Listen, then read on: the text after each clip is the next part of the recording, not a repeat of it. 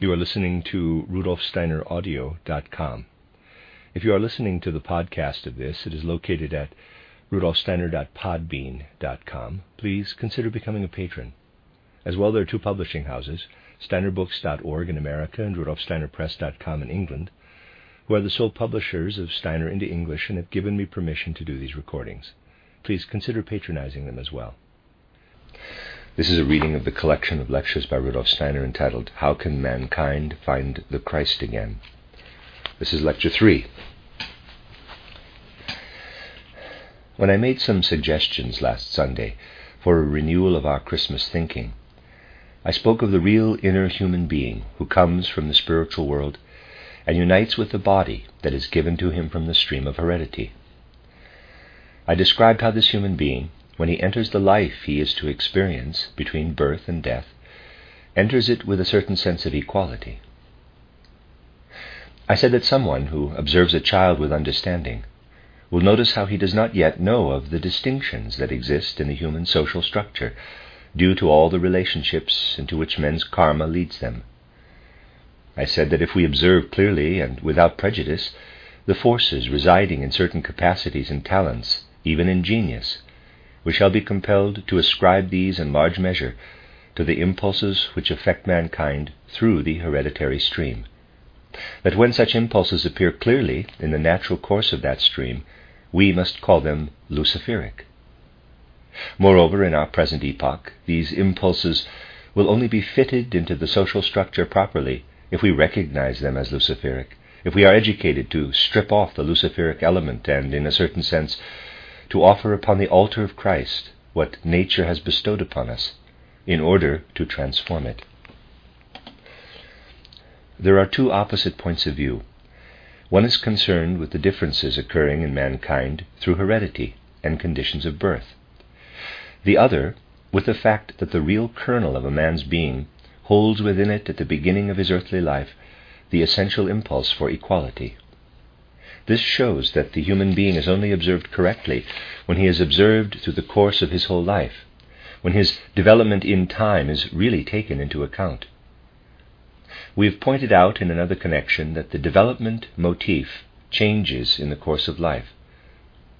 You will also find reference to this in an article I wrote called, quote, The Ahrimanic and the Luciferic in Human Life, unquote, where it is shown that the luciferic influence plays a certain role in the first half of life, the Ahrimanic in the second half, that both these impulses are active throughout life but in different ways.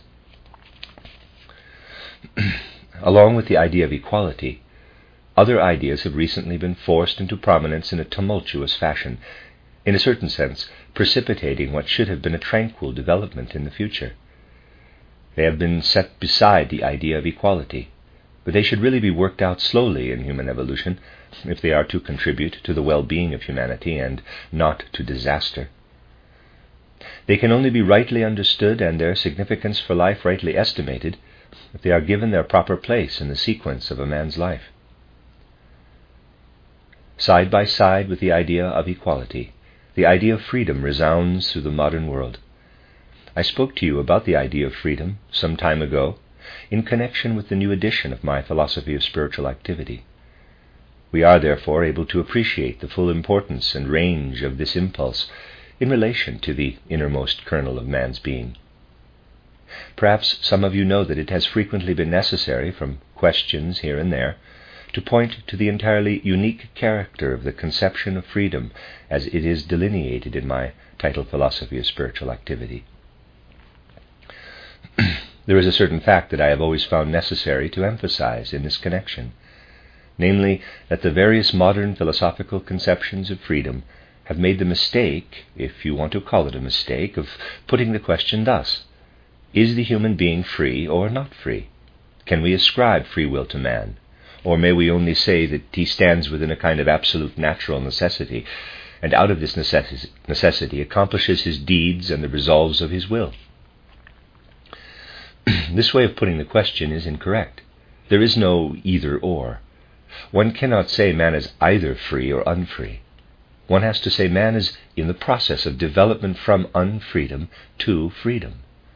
And the way the impulse for freedom is conceived in my title, Philosophy of Spiritual Activity, shows you that man is becoming ever freer, that he is extricating himself from necessity, that more and more impulses are growing in him that make it possible for him to be a free being within the rest of the world order.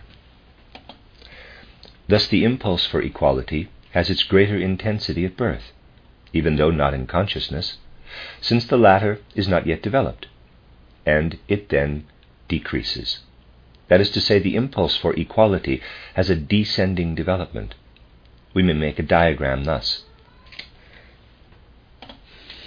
At birth we find the height of the impulse for equality, and it moves in a descending curve.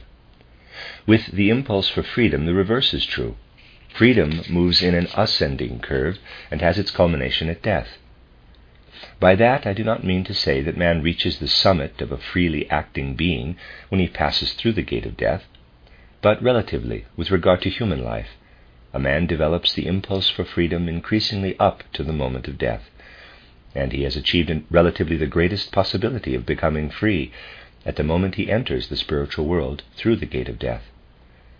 That is to say, while at birth he brings with him out of the spiritual world the sense of equality, which then declines during the course of physical life, it is just during his physical lifetime that he develops the impulse toward freedom, and he then enters the spiritual world through the gate of death with the largest measure of this impulse for freedom that he could attain in the course of his physical life.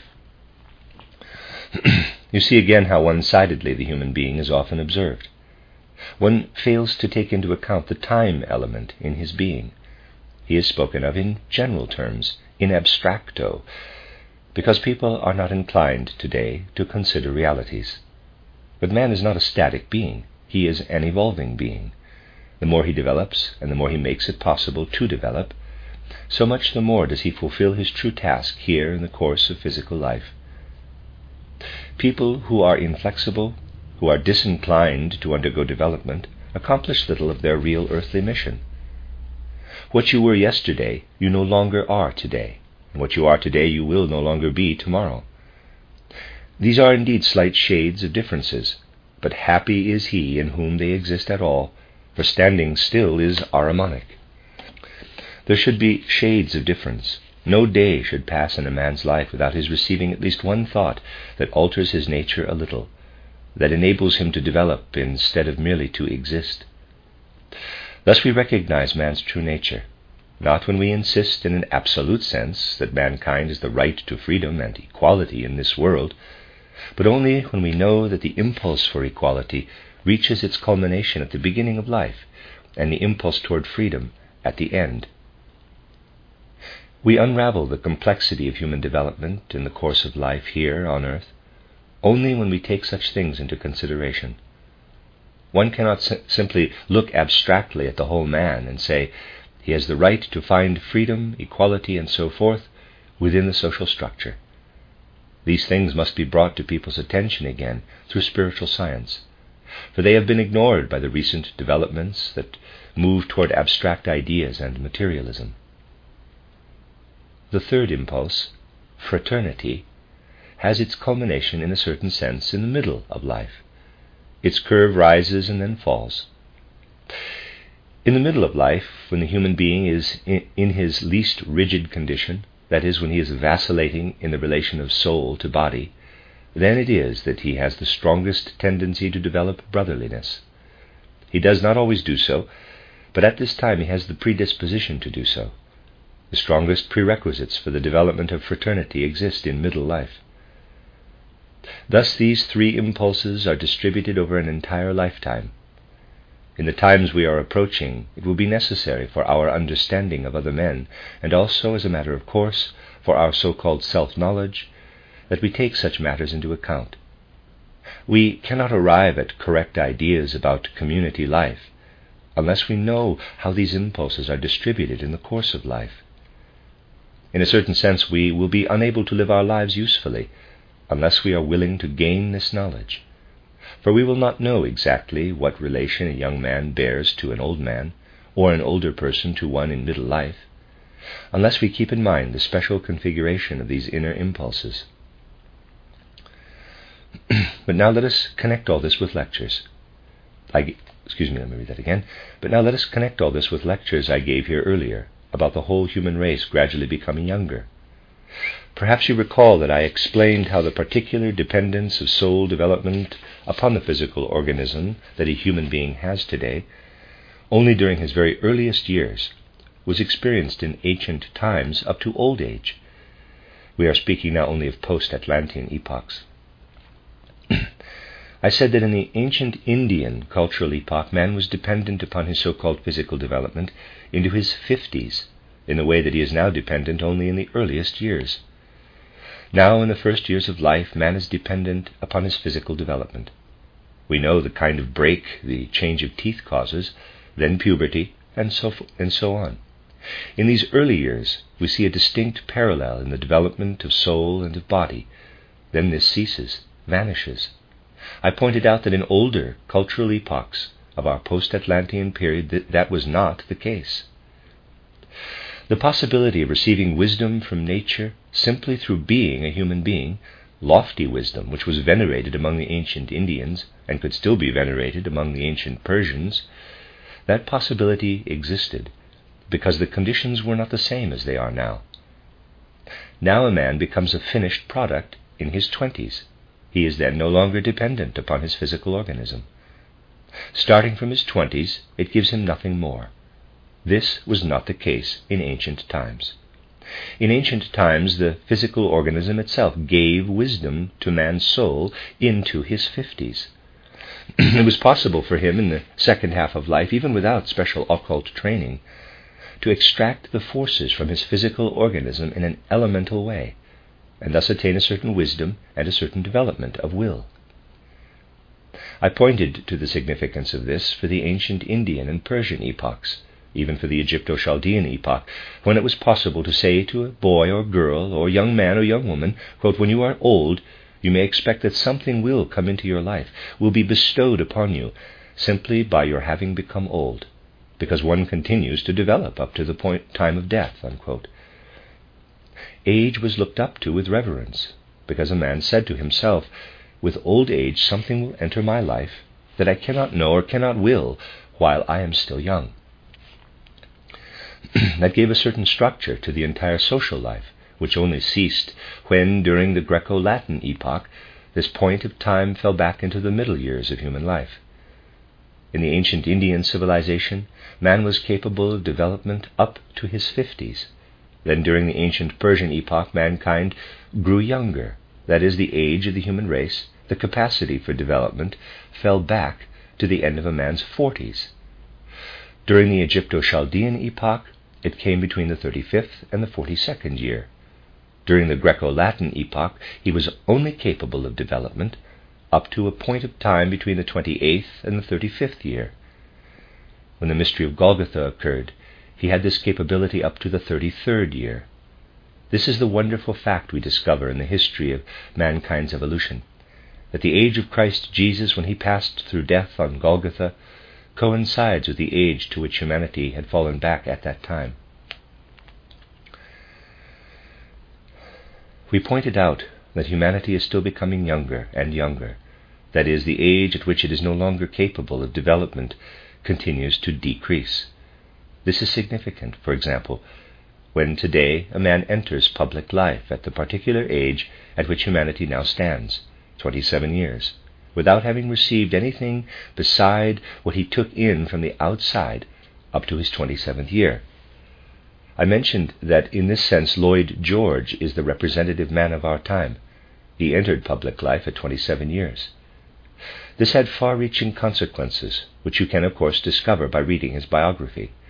These facts enable one to understand world conditions from within. Now, what strikes you as the most important fact when you connect what we have just been indicating, the increasing youthfulness of the human race, with the thoughts we have brought before our souls in these last days in relation to Christmas? The state of our development since the mystery of Golgotha is this: that starting from our 30th year, we can really gain nothing from our own organism, from what is bestowed upon us by nature. If the mystery of Golgotha had not taken place, we would be going about here on earth after our 30th year, saying to ourselves, actually we live in the true sense only up to our 32nd or 33rd year at most. Up to that time our organism makes it possible for us to live. Then we might just as well die. For from the course of nature, from the elemental occurrences of nature, we can gain nothing more for our soul development through the impulses of our organism. If the mystery of Golgotha had not taken place, the earth would be filled with human beings lamenting thus, "Of what use to me is life after my 33rd year? Up to that time my organism can give me something. After that I might just as well be dead. I really go about here on earth like a living corpse."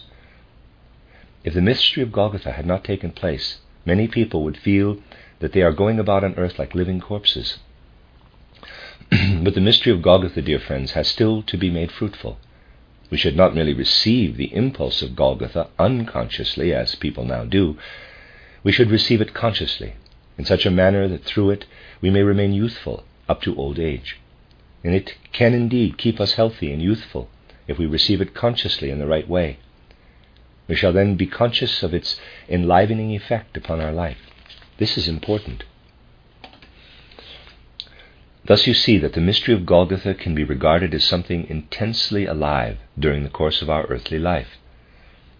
I said earlier that people are most predisposed to brotherliness in the middle of life, around the 33rd year, but they do not always develop it. You have the reason for this in what I have just said. Those who fail to develop brotherliness, who lack something of brotherliness, simply are too little permeated by the Christ. Since the human being begins to die, in a certain sense, in middle age, from the forces of nature, he cannot properly develop the impulse, the instinct of brotherliness, and still less the impulse toward freedom, which is taken up so little today, unless he brings to life within himself thoughts that come directly from the Christ impulse. When we turn to the Christ impulse, it enkindles brotherliness in us directly. To the degree to which a man feels the necessity for brotherliness, he is permeated by Christ. One is also unable, alone, to develop the impulse for freedom to full strength during the remainder of one's earthly life. In future periods of evolution, this will be different. Something entered our earth evolution as human being and flowed forth at the death of Christ Jesus to unite itself with the earthly evolution of humanity. Therefore Christ is the one who also leads present-day mankind to freedom. We become free in Christ when we are able to grasp the fact that the Christ could really not have become older, could not have lived longer in a physical body than up to the age of 33 years. Suppose hypothetically that he had lived longer. Then he would have lived on in a physical body into the years when, according to our present earth evolution, this body is destined for death. The Christ would have taken up the forces of death. Had he lived to be 40 years old, he would have experienced the forces of death in his body. These he would not have wished to experience. He could only have wished to experience those forces that are still the freshening forces for a human being. He was active up to his 33rd year, to the middle of life. As the Christ, he enkindled brotherliness. Then he caused the Spirit to flow into human evolution. He gave over to the Holy Spirit what was henceforth to be within the power of man. Through this Holy Spirit, this health-giving Spirit, a human being develops to freedom toward the end of his life. Thus is the Christ impulse integrated into the concrete life of humanity. This permeation of man's inner being by the Christ principle must be incorporated into human knowledge as a new Christmas thought. Mankind must know that we bring equality with us out of the spiritual world. It comes, one might say, from God the Father, and is given to us to bring to earth. Then brotherliness reaches its proper culmination only through the help of the Son, and through the Christ united with the Spirit, we can develop the impulse for freedom as we draw near to death. This activity of the Christ impulse in the concrete shaping of humanity is something that from now on must be accepted consciously by human souls. This alone will be really health-giving when people's demands for refashioning the social structure become more and more urgent and passionate. In this social structure there live children, youths, middle-aged and old people, and a social structure that embraces them all can only be achieved when it is realized that human beings are not simply abstract man. The 5-year-old child is man, the 20-year-old youth, the 20-year-old young woman, the 40-year-old man, all are man. But this chaotic mixture does not lead to such knowledge of man as is necessary to fulfill the demands of the future, or even of the present. Such confusion gives rise at most to the thought, a man is man. Therefore, at about the age of 20, he must be elected to Parliament. These things are destructive to the true social organism. They rest upon people's unwillingness at the present time to undertake an actual observation of human beings, which would result in a consciousness of humanity in the concrete, human beings as they really are. When they are looked at concretely, the abstract man, man, man has no reality whatsoever.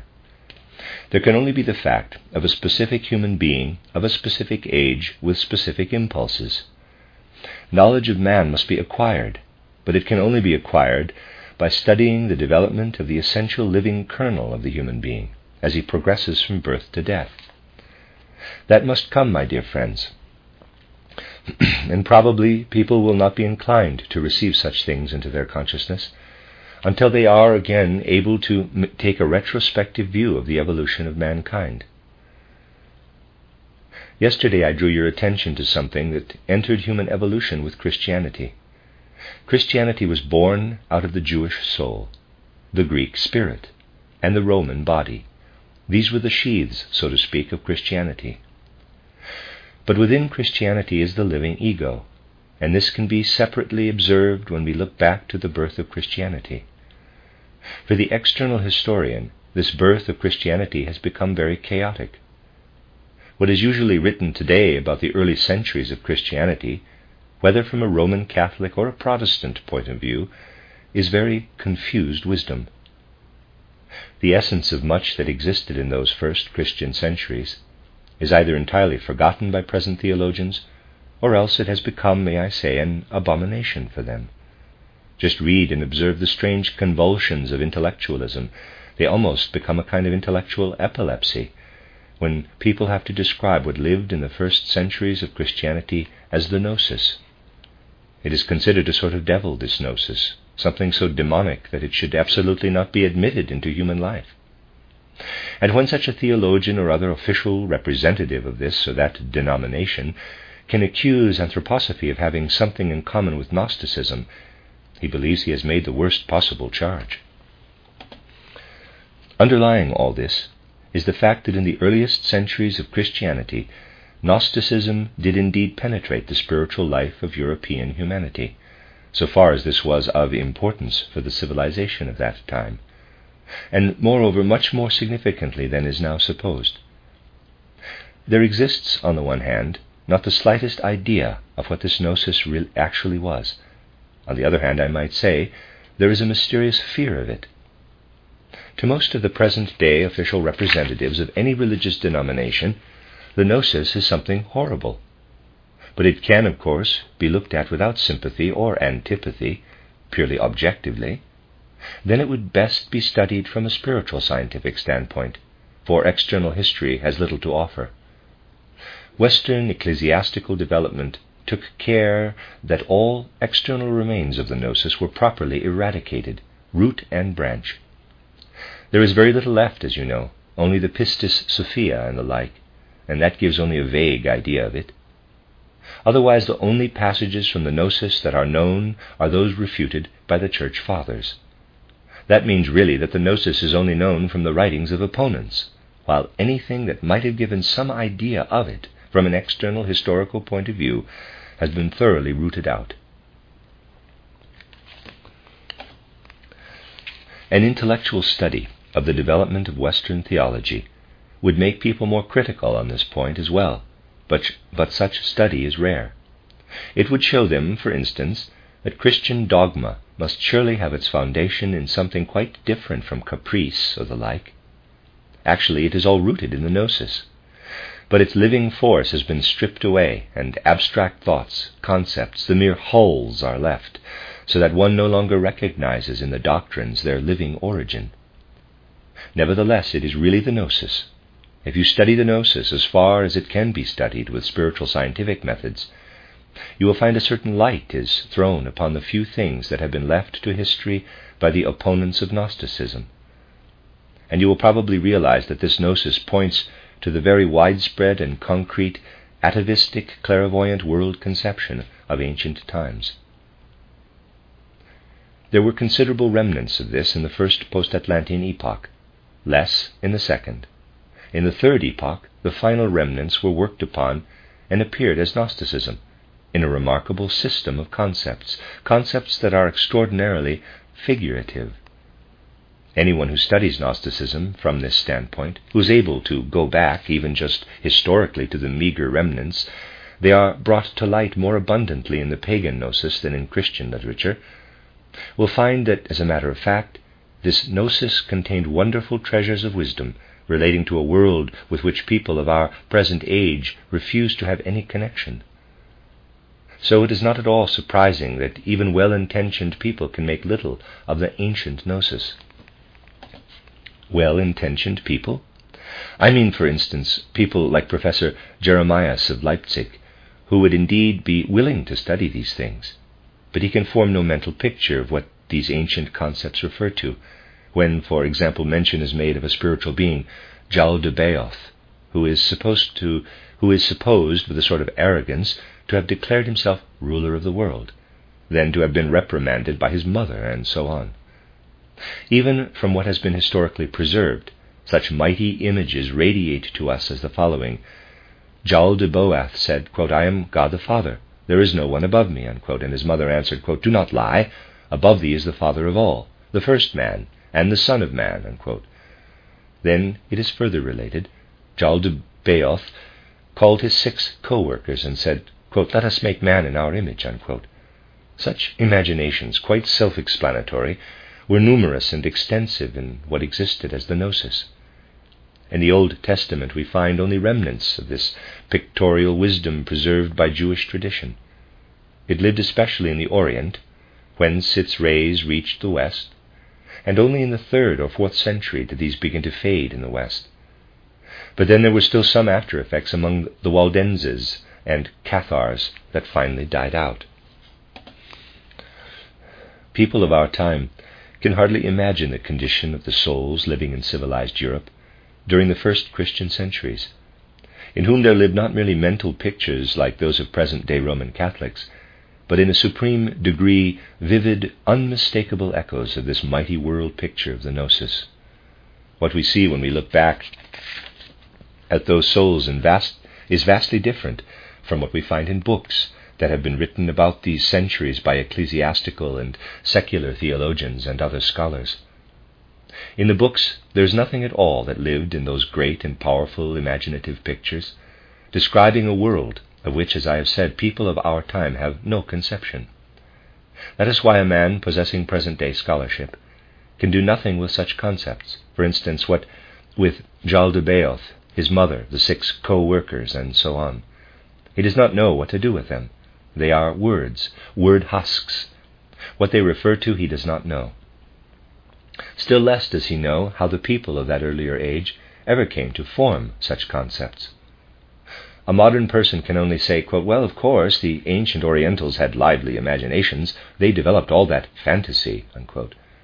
We ourselves must marvel that such a person has not the slightest idea how little imagination a primitive human being has, what a minor role it plays, for instance, among peasants. In this respect, the mythologists have done wonders.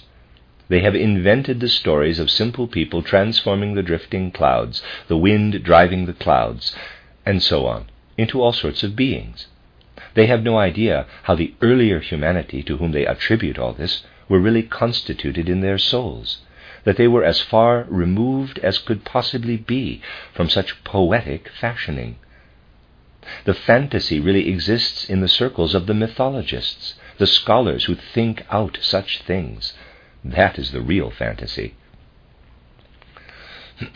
What people suppose to have been the origin of mythology is pure error. They do not know today to what its words and concepts refer. Certain, may I say, clear hints concerning their interpretation are therefore no longer given any serious attention. Plato pointed very precisely to the fact that a human being living here in a physical body has remembrance of something experienced in the spiritual world before this physical life. But present-day philosophers can make nothing of this Platonic memory knowledge. For them it is something that Plato too had imagined.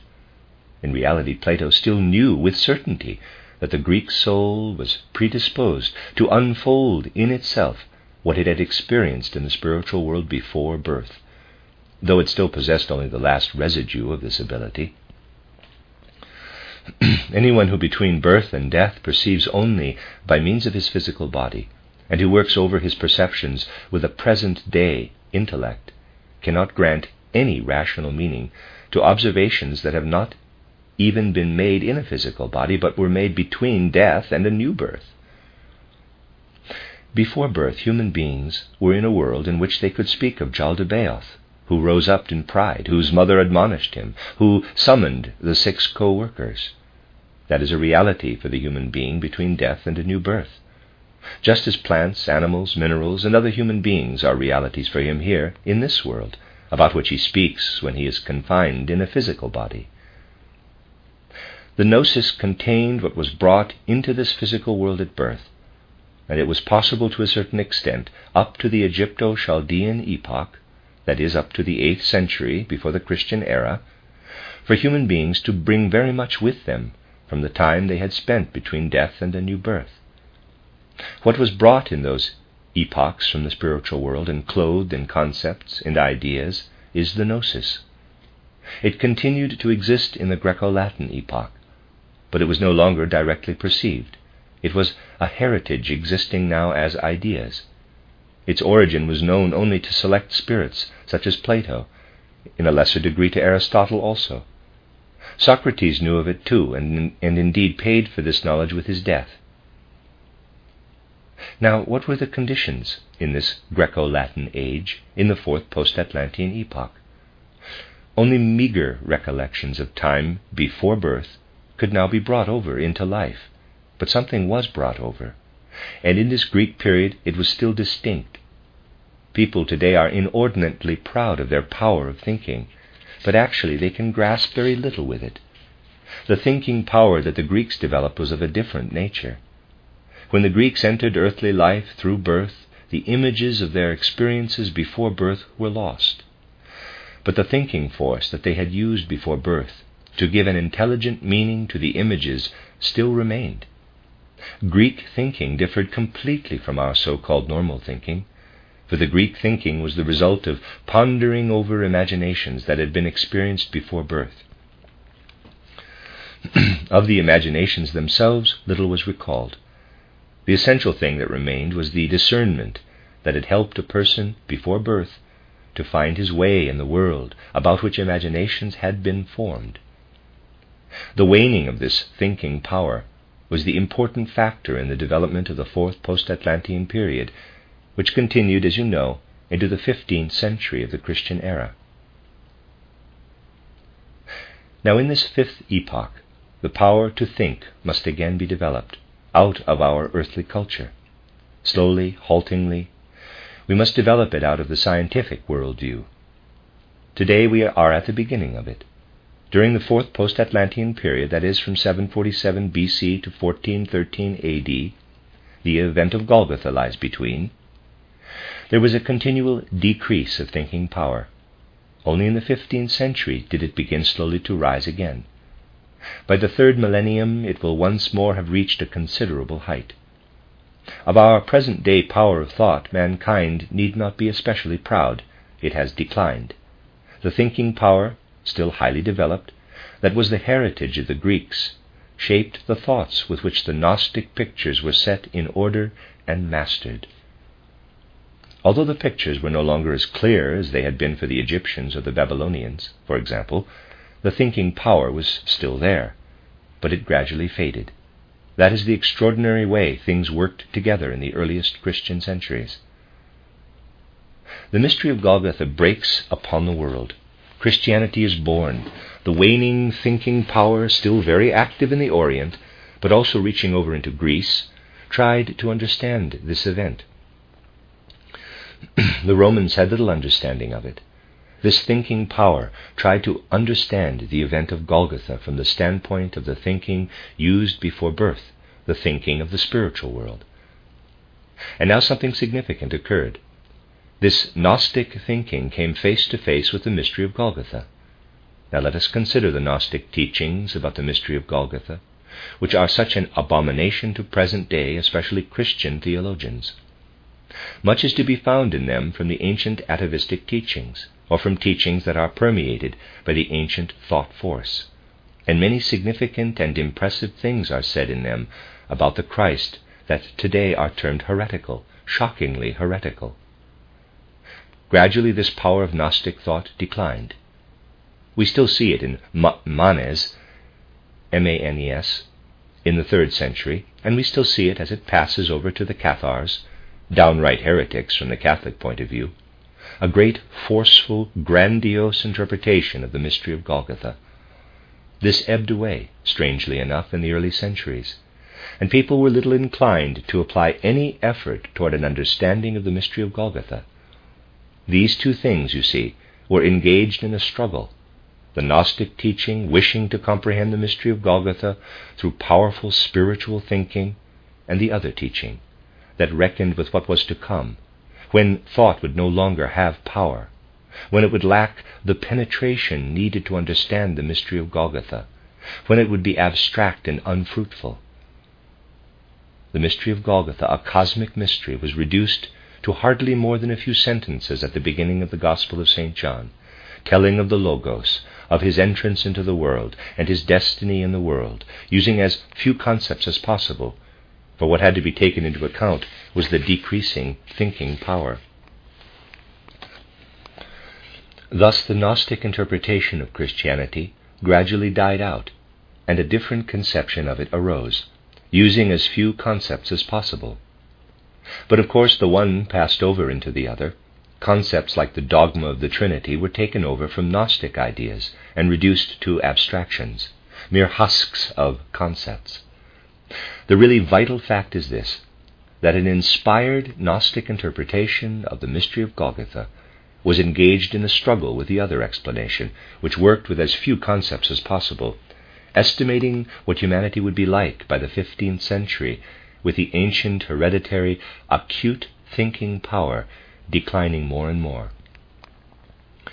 It was also reckoning that this would eventually have to be acquired again, in elementary fashion, through the scientific observation of nature. You can study it step by step. You can even perceive it as an inner soul struggle if you observe St. Augustine, who in his youth became acquainted with Gnostic Manichaeism, but could not digest that, and so turned away to so-called simplicity, forming primitive concepts. These became more and more primitive. Even so, in Augustine, there appeared the first dawning light of what had again to be acquired. Knowledge starting from man, from the concrete human being. In ancient Gnostic times, one had tried to reach the human being by starting from the world. Now, henceforth, the start must be made from man. Knowledge of the world must be acquired from knowledge of the human being. This must be the direction we take in the future. I explained this here some time ago and tried to point to the first dawning light in humanity. One finds it, for instance, in the title Confessions of St. Augustine. But it was still thoroughly chaotic. The essential fact is that humanity became more and more incapable of taking in what streamed to it from the spiritual world, what had existed among the ancients as imaginative wisdom, and then was active in the gnosis, what had evoked the power of acute thinking that still existed among the Greeks. Thus the Greek wisdom, even though reduced to abstract concepts, still provided the ideas that allowed some understanding of the spiritual world. This then ceased. Nothing of the spiritual world could any longer be understood through those dying ideas. A man of the present day can easily feel that the Greek ideas are in fact applicable to something entirely different from that to which they were applied. This is a peculiarity of Hellenism. The Greeks still had the ideas, but no longer the imaginations. Especially in Aristotle, this is very striking. It is very singular. You know, there are whole libraries about Aristotle, and everything concerning him is interpreted differently. People even dispute whether he accepted reincarnation or pre-existence. This has all come about because his words can be interpreted in various ways. It is because he worked with a system of concepts applicable to a supersensible world, but he no longer had any perception of that world. Plato had much more understanding of it, therefore his system of concepts could be worked out better in that sense. Aristotle was already involved in abstract concepts and could no longer see that to which his thought forms referred. It is a peculiar fact that in the early centuries there was a struggle between a conception of the mystery of Golgotha that illuminated it with the light of the supersensible world, and the fanaticism that then developed to refute this. Not everyone saw through these things, but some did. Those who did see through them did not face them honestly. A primitive interpretation of the mystery of Golgotha, an interpretation that was rabid about using only a few concepts, led to fanaticism. Thus we see that supersensible thinking was eliminated more and more from the Christian world conception, from every world conception. It faded away and ceased. We can follow from century to century how the mystery of Golgotha appeared to people as something tremendously significant that had entered earth evolution, and yet how the possibility of their comprehending it with any system of concepts vanished, or of comprehending the world cosmically at all. Look at that work from the 9th century, De Divisione Natura by Scotus Erigena. It still contains pictures of a world evolution, even though the pictures are abstract. Scotus Erigena, I think that's how you pronounce it, E-R-I-G-E-N-A, Erigena, indicates very beautifully 4 stages of a world evolution, but throughout with inadequate concepts. We can see that he is unable to spread out his net of concepts and make intelligible, plausible, what he wishes to gather together. Everywhere, one might say, the threads of his concepts break. It is very interesting that this becomes more noticeable from century to century, so that finally the lowest point in the spinning of concept threads was reached in the 15th century. Then an ascent began again, but it did not get beyond the most elementary stage. It is interesting that on the one hand, people cherished the mystery of Golgotha and turned to it with their hearts, but declared that they could not understand it. Gradually there was a general feeling that it could not be understood. On the other hand, the study of nature began at the very time when concepts vanished. Observation of nature entered the life of that time, but there were no concepts for actually grasping the phenomena that were being observed. It is characteristic of this period, at the turn of the 4th to the 5th post-Atlantean epoch, halfway through the Middle Ages, that there were insufficient concepts both for the budding observation of nature and for the revelations of saving truths. Think how it was with scholasticism in this respect. It had religious revelations, but no concepts out of the culture of the time that would enable it to work over these religious revelations. It had to employ Aristotelianism. This had to be revived. The scholastics went back to Hellenism, to Aristotle, to find concepts with which to penetrate the religious revelations. And they elaborated these with the Greek intellect because the culture of their own time had no intellect of its own, if I may use such a paradox. So the very people who worked the most honestly, the scholastics, did not use the intellect of their time because there was none that belonged to their culture. It was characteristic of the period from the 10th to the 15th century that the most honest of the scholastics made use of the ancient Aristotelian concepts to explain natural phenomena.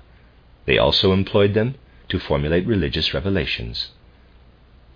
Only thereafter did there rise again, as from hoary depths of spirit, an independent mode of thinking, not very far developed even to this day, the thinking of Copernicus and Galileo. This must be further developed in order to rise once more to supersensible regions. Thus we are able to look into the soul, into the ego, so to speak, of Christianity, which had merely clothed itself with the Jewish soul, the Greek spirit, and the Roman body. This ego of Christianity had to take into account the dying out of supersensible understanding, and therefore had to permit the comprehensive Gnostic wisdom to shrink, as it were. One may even say to shrink to the few words at the beginning of the Gospel of John. For the evolution of Christianity consists essentially of the victory of the words of St. John's Gospel over the content of the Gnosis. Then, of course, everything passed over into fanaticism, and Gnosticism was exterminated, root and branch. All these things are linked to the birth of Christianity. We must take them into consideration if we want to receive a real impulse for the consciousness of humanity that must be developed anew, and an impulse for the new Christmas thought. We must come again to a kind of knowledge that relates to the supersensible. To that end, we must understand the supersensible force working into the being of man, so that we may be able to extend it to the cosmos. We must acquire anthroposophy, knowledge of the human being, which will be able to engender cosmic feeling again. That is the way. In ancient times, man could survey the world because he entered his body at birth with memories of the time before birth. This world, which is a likeness of the spiritual world, was an answer to questions he brought with him into this life. Now the human being confronts this world, bringing nothing with him, and he must work with primitive concepts like those, for instance, of contemporary science. But he must work his way up again. He must now start from the human being and rise to the cosmos.